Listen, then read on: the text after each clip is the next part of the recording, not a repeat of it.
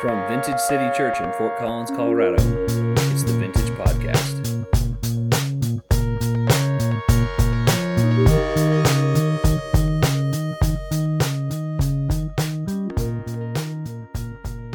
Following the context of Pastor Greg's teaching last week on surrender, taking up your cross, a willingness to die, the famous quote by Joe Louis, then when they asked him, why are you such a good boxer? He said, everybody wants to live, but nobody wants to die. I remember being at the Assembly of God Bible College in Kirkland, Washington, and the married housing overlooked the Seattle Seahawks practice field. And I remember Steve Largent, the last year of his career, Hall of Fame career, 3 games left because he had been injured. He'd already announced his retirement. As practice is over, he's coming back from a major injury, only has 3 games left. He has a coach out there throwing him balls. He's toe tapping, falling out of bounds. He is working on skills for 3 more games, and he's a Hall of Famer. That's the discipline. That's the willingness to die. That's the Joe Louis quote, everybody wants to live, nobody wants to die. For us to be great, it takes discipline. Sorry. We want instant everything. I want to share with you an obscure passage that will further illustrate this point. We die to our desires and ourselves because God is sovereign. I love Ezra. I love Nehemiah, books of restoration. One of my quotes that has guided me all of my life is Ezra, where he says, the sovereign hand of God is upon me. Have you ever awaken in the middle of the night and know that the sovereign hand of God is upon you? On Tuesday afternoon, have you ever thought the sovereign hand of the Almighty God, the creator of the universe, the God all by himself, the sovereign hand of God is saying, son or daughter, this way. I'm directing you this way. Go this way. What a remarkable thought. What an incredible God we serve. Isaiah chapter 22, verses 1 and 2 says, this passage came to me concerning Jerusalem, the valley of vision. What is happening? Why is everybody running to the rooftops? The whole city is in a terrible uproar. What do I see in this revealing city? It's a play on words. He's saying, Jerusalem, you're supposed to be the one that sees, and now you're caught in something that you didn't see coming. You thought you were ready, but you didn't see it coming. You're up on the rooftop because you're looking out, and you're freaking out. Verse 8, Judah's defenses have been stripped away. You run to the armory for your weapons. You inspect the breaks in the walls of Jerusalem. You store up water in the lower pool. You survey the houses and tear some down for stone to strengthen the walls. Between the city walls, you build a reservoir for water from the old pool. Verse 11 is key. But you never ask for help from the one who did this all. You never considered the one who planned this long ago. Let's pray. Father, give us ears to hear what the Spirit is saying to this church at this time, in this season, in this hour. Father, I ask in Jesus' name, you sent the Holy Spirit to be our guide and teacher and our comforter. Come, Holy One, lead us into truth. Direct us now, we pray. We throw away, we ask God that you would corral our minds and the distractions would be gone so that we could hear you today. Something to live by, God. Something that will direct our lives in this next season. We thank you, Father, in the mighty name of Jesus. Amen. Let me give you some quick historical background. I love history. I love military history. My dad fought in World War II. He received the 3rd highest medal that you can receive as a soldier. And he said the ones that were the heroes are the ones that are buried in Europe. But the fact is, I love military history, especially Civil War, World War II, and the settling of the American West. But anyway, there are 3 captivities that we've got to understand in Jewish history. The first one was the Assyrian captivity. The second one is the Babylonian captivity. And the third that happened after the death of Christ, the Roman captivity, which turned into dispersing the Jews throughout the world. And the miracle of 1948, a nation that has been dispersed for almost 2,000 years came back together, and people say it just happened. This This text is a precursor for the Syrian captivity. If you understand, and by the way, I have tried for the last 30 years to read the Bible through cover to cover every year. Now, some years I've made it, other years I've skipped a couple books because some of them are like, what's that mean? Anyway, but I mean, the fact is, once you understand the Scripture in context, you understand who begat, who begat, who begat, who begat, who was born to who and why. And you understand, oh, there was a different captivity that happened 200 years after the first captivity, where the northern tribes were taken away in the Syrian captivity, and then Judah was taken away in the Babylonian captivity, and then Cyrus, who wasn't even the king yet because he's the king of Persia, is prophesied by name in Isaiah before he's born that he's going to release the children of Israel. And that is the Babylonian captivity. And then you realize Jesus says, see all these buildings? Not one stone is going to be left upon another, because the Romans are going to have a siege where Josephus, what Pastor Greg said, they crucified 500 Jews in one day. They were brutal. History repeats. We don't learn. But this is a precursor to the Syrian captivity. Sennacherib, nasty, nasty dude. Even his name is nasty. Sennacherib. He conquers Lachish. He is instructed by God to take care of part of the northern kingdom, but he's never instructed to come down Jerusalem. But much like the enemy, he gets all puffed up and decides, okay, I took care of these guys, I'm going to take care of Jerusalem. It is found in 3 books of the Old Testament: 2 Kings, 2 Chronicles, and Isaiah. It is given more text. One incident is given more text than the life of some people that you would think in this Old Testament should be given more text. Only David, more than Elijah, more than Elisha. This one passage. Now, God doesn't waste words. How many believe that? This book is not black ink on white pages or electronically given now today. It is something that God wants us to understand. If God is devoting about 10 chapters of the Old Testament to one story, maybe, just maybe, there's some things we ought to learn from it. But that's another sermon in itself. What happens is there's a siege. Siege is a prolonged or persistent effort to overcome resistance.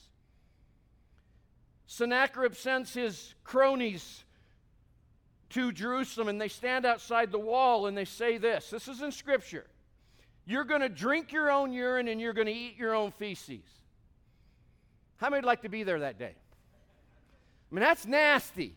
I guess they say you can drink your own urine and you won't die, but I'm telling you, the other one will kill you. I don't want to be in days like that. I want to learn before I get there. It's kind of like in another siege in 2 Kings chapter 4, which is another sermon, where it says like a half a pound of dove's dung was being sold. How many like to eat pigeon poop? You know, it's just an awesome stuff.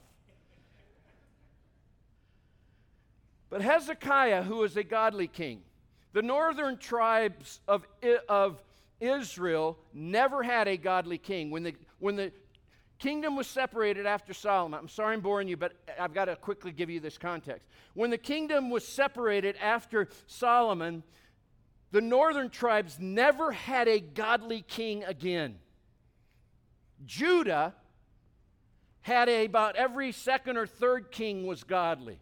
And Hezekiah was one of those guys. So Hezekiah had the foresight to see that there might be a siege someday. So he did some things. Jerusalem was probably 15 to 20,000 people in population. He saw the importance of a water supply. He reinforced and rebuilt a double wall. He tore down some houses that maybe were already destroyed or that were on the outside, and took stones from there to reinforce the wall. He did something remarkable. They tunneled through solid rock for 3/4 of a mile. This is in 500 BC. 700 BC.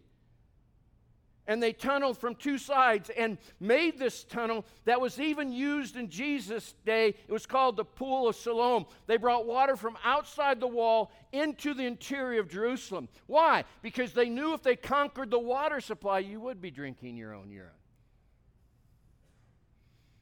So they prepared. The Scripture is very clear. We need to prepare. Amen? We need to be prepared. Consider the ant, O sluggard, the proverb says. You know, they gather. Have you ever seen an ant like carry something 3 times its size or 5 times its size or 100 times its size? Just kind of trucking and pulling backwards, and then a couple more come. Consider the ant. Be prepared. There's nothing wrong with preparation.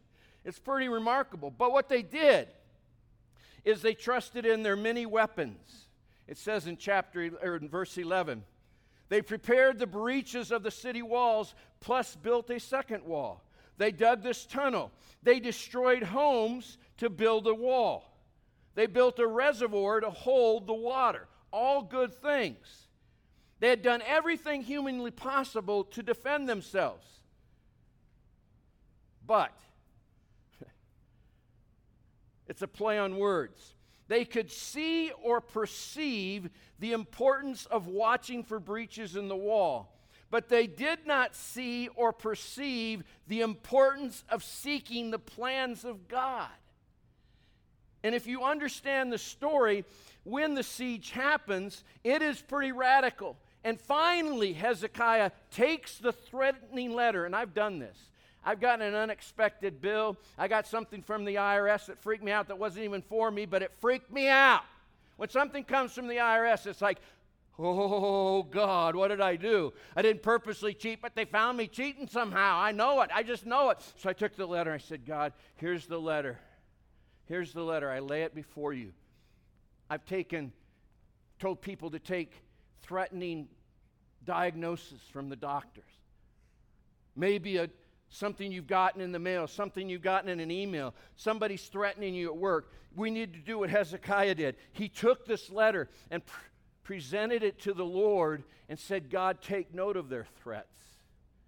Look at who they're threatening. And I love what happens. We'll read that in just a moment. But the fact is, all of the preparations in the world cannot prepare you for what you're going to face in life.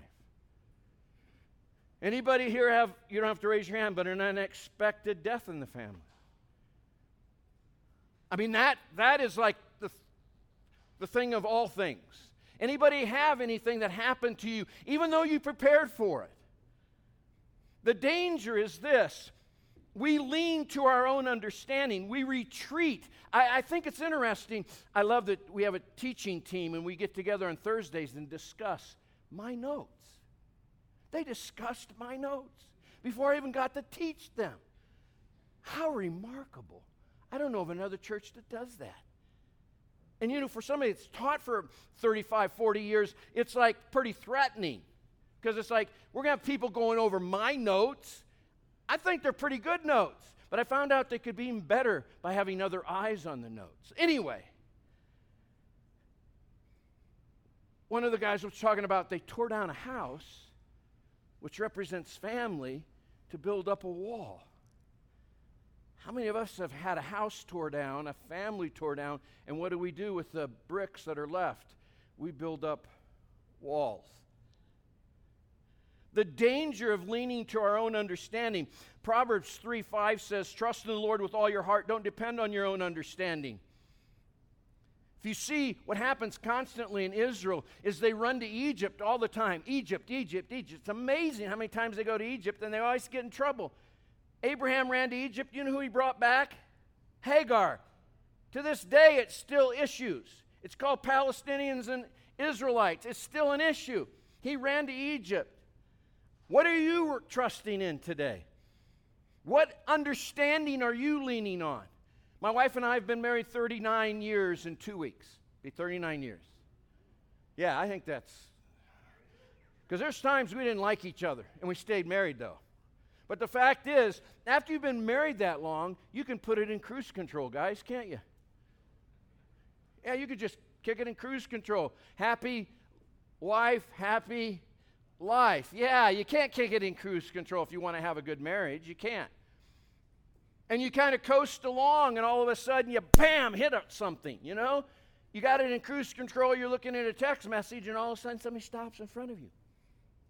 That's called marriage issues. Maybe you are one that is an incredible financial planner and you've got everything planned out. It is laid out before you, and there's nothing wrong with that. But the fact is, don't trust in your money. Don't trust in your planning. What is God saying? He may say, give away part of that money.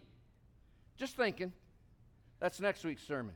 I love where David goes to the priest and says, do you have any weapons, when he's running from Saul? And he says, yeah, we have Goliath's sword. And David says, give it to me. There's none like it. And I'm thinking, David, you just killed the dude. The sword couldn't protect him. Why are you leaning to that sword now? Have you ever leaned on something you know can't bring deliverance?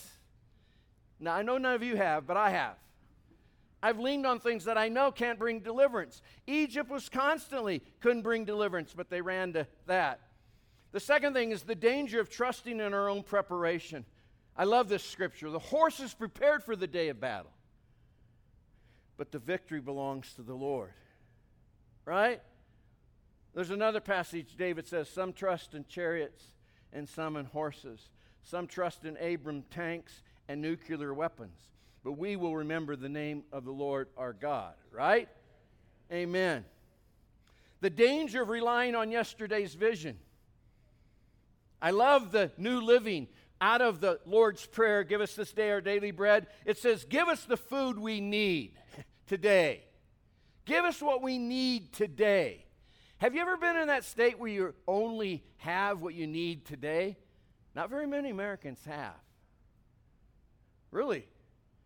I mean, most of us don't starve. I remember going to Haiti the first time, and they passed the offering basket, and there was an egg and some fruit. A mango or something, because they are giving of what they need. Doggone it.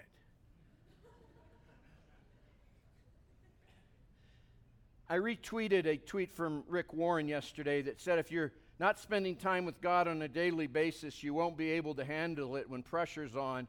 We've got to make time to listen during a daily time with God. Whatever it takes to keep the focus on God, do it. 96, give one. We had a campaign in our church. 96 15-minute periods, give one. Start with one. If you're not seeking God on a daily basis, I'm talking about just getting into the Word. Don't get up at 4. You'll be asleep at 4:15. Just give God 15 minutes in the Word. You give God 15 minutes, prayer life comes out of that. Relation life comes out of that. Just give God 15 minutes. You can read through the Bible in 15 minutes a day. Seriously.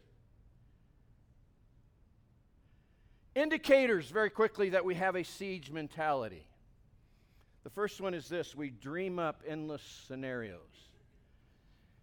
My grandson is 6, just entered kindergarten. He's going to a bilingual Spanish immersion school. And it's actually kind of tough. But his mama is Hispanic, and so they want to have both languages, which I think is brilliant.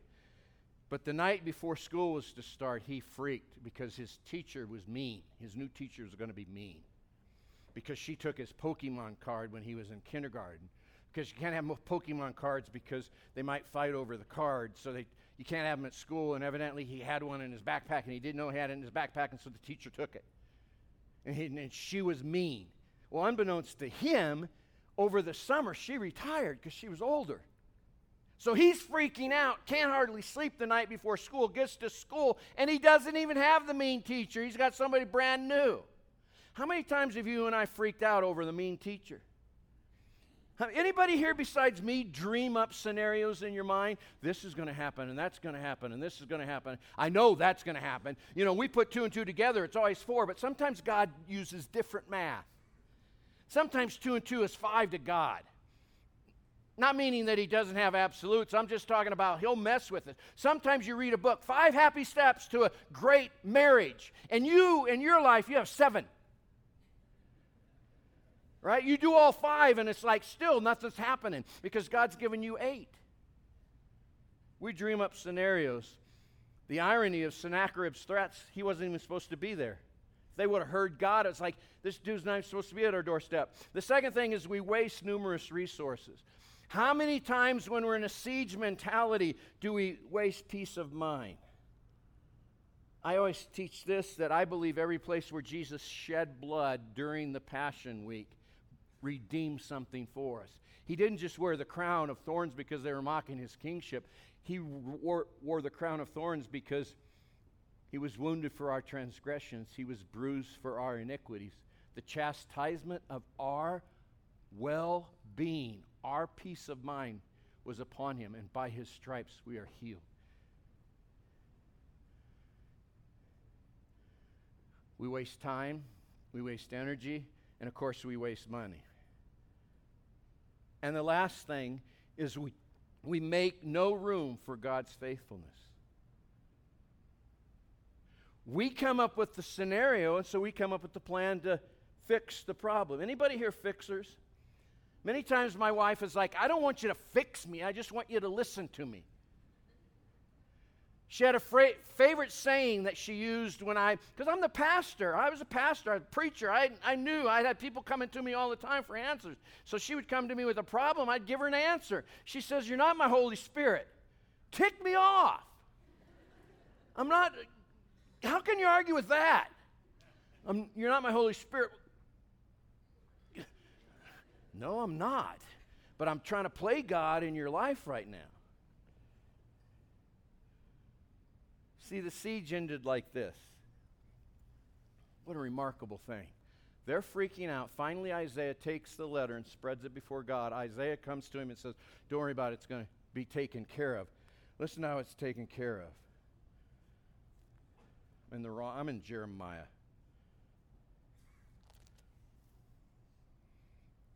That night, the angel of the Lord went out to the Assyrian camp and killed 185 Assyrian soldiers. How many think that's pretty good?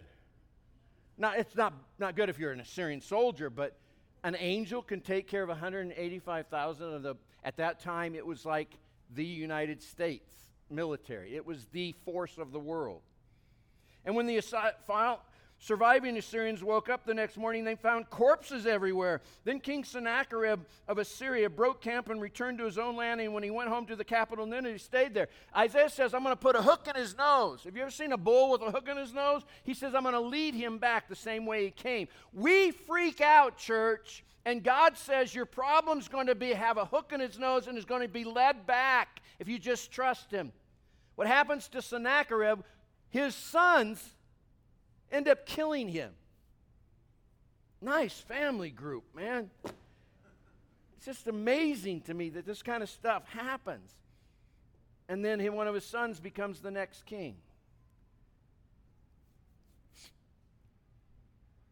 Where are you in this equation? Are you a planner and a fixer? Maybe you're the exact opposite. I have a tendency sometimes to fly by the seat of my pants and get in trouble because I just go with the flow. I'm just that kind of guy. It's like, oh, yeah, let's try this.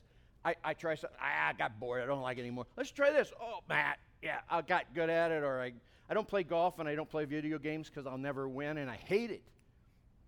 I just hate it. So I don't do those things. You know, I ride a road bike, and if I know I can meet a time, I'll meet a time. I'll go for that time. At 62, I'm still trying to get that time. But the fact is, it doesn't matter where you're at in the equation. All of us sometimes freak out when God's trying to show us. All you need to do is seek me. Hear my voice. Obey what I'm saying to you. And take the steps of action I'm asking you to take. I love the fact, I always say the King of the universe, the great and awesome God, wants to have audience with lowly farm boy from Illinois, Gary Peters. It just amazes me that God wants to listen to me and I can listen to him. It's called communication. In my prayer times, I will stop and say, God, where, what, how? Most of the time, it's this. This is how he speaks to me. 99% of the time, if I get a prophetic word, it's confirmation of what he's already sharing to me in this. It'll never supersede this. This is my rule of life, church. If I know this, then I know. That's not God. That's not God. Oh, that is God. Why? Because I've seen him in this. I've walked with him 40-some years. And I can say this. Most of that time, there's been no regrets. The regrets have not been on God's part. It's been on mine. Fact is, I am so glad when we sang When Trumpet Sounds. How many are looking forward to that day? Yeah, the older I get, the sweeter it looks. But the fact is, I just want you to understand, if you spend time, you will be directed. And there are some times God says, dig the tunnel, bring the water source in. Other times, spread the letter before him before you make any other plans. Amen. Let's pray. Father, thanks.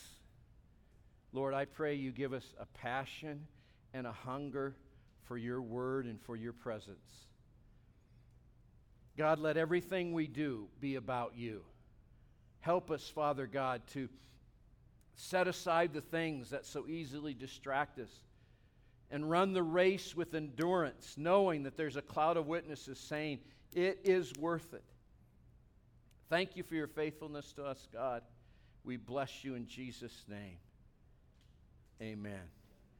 God bless you. Have a great week. Thanks for listening. For more great content, please visit us on the web at vintagecitychurch.com.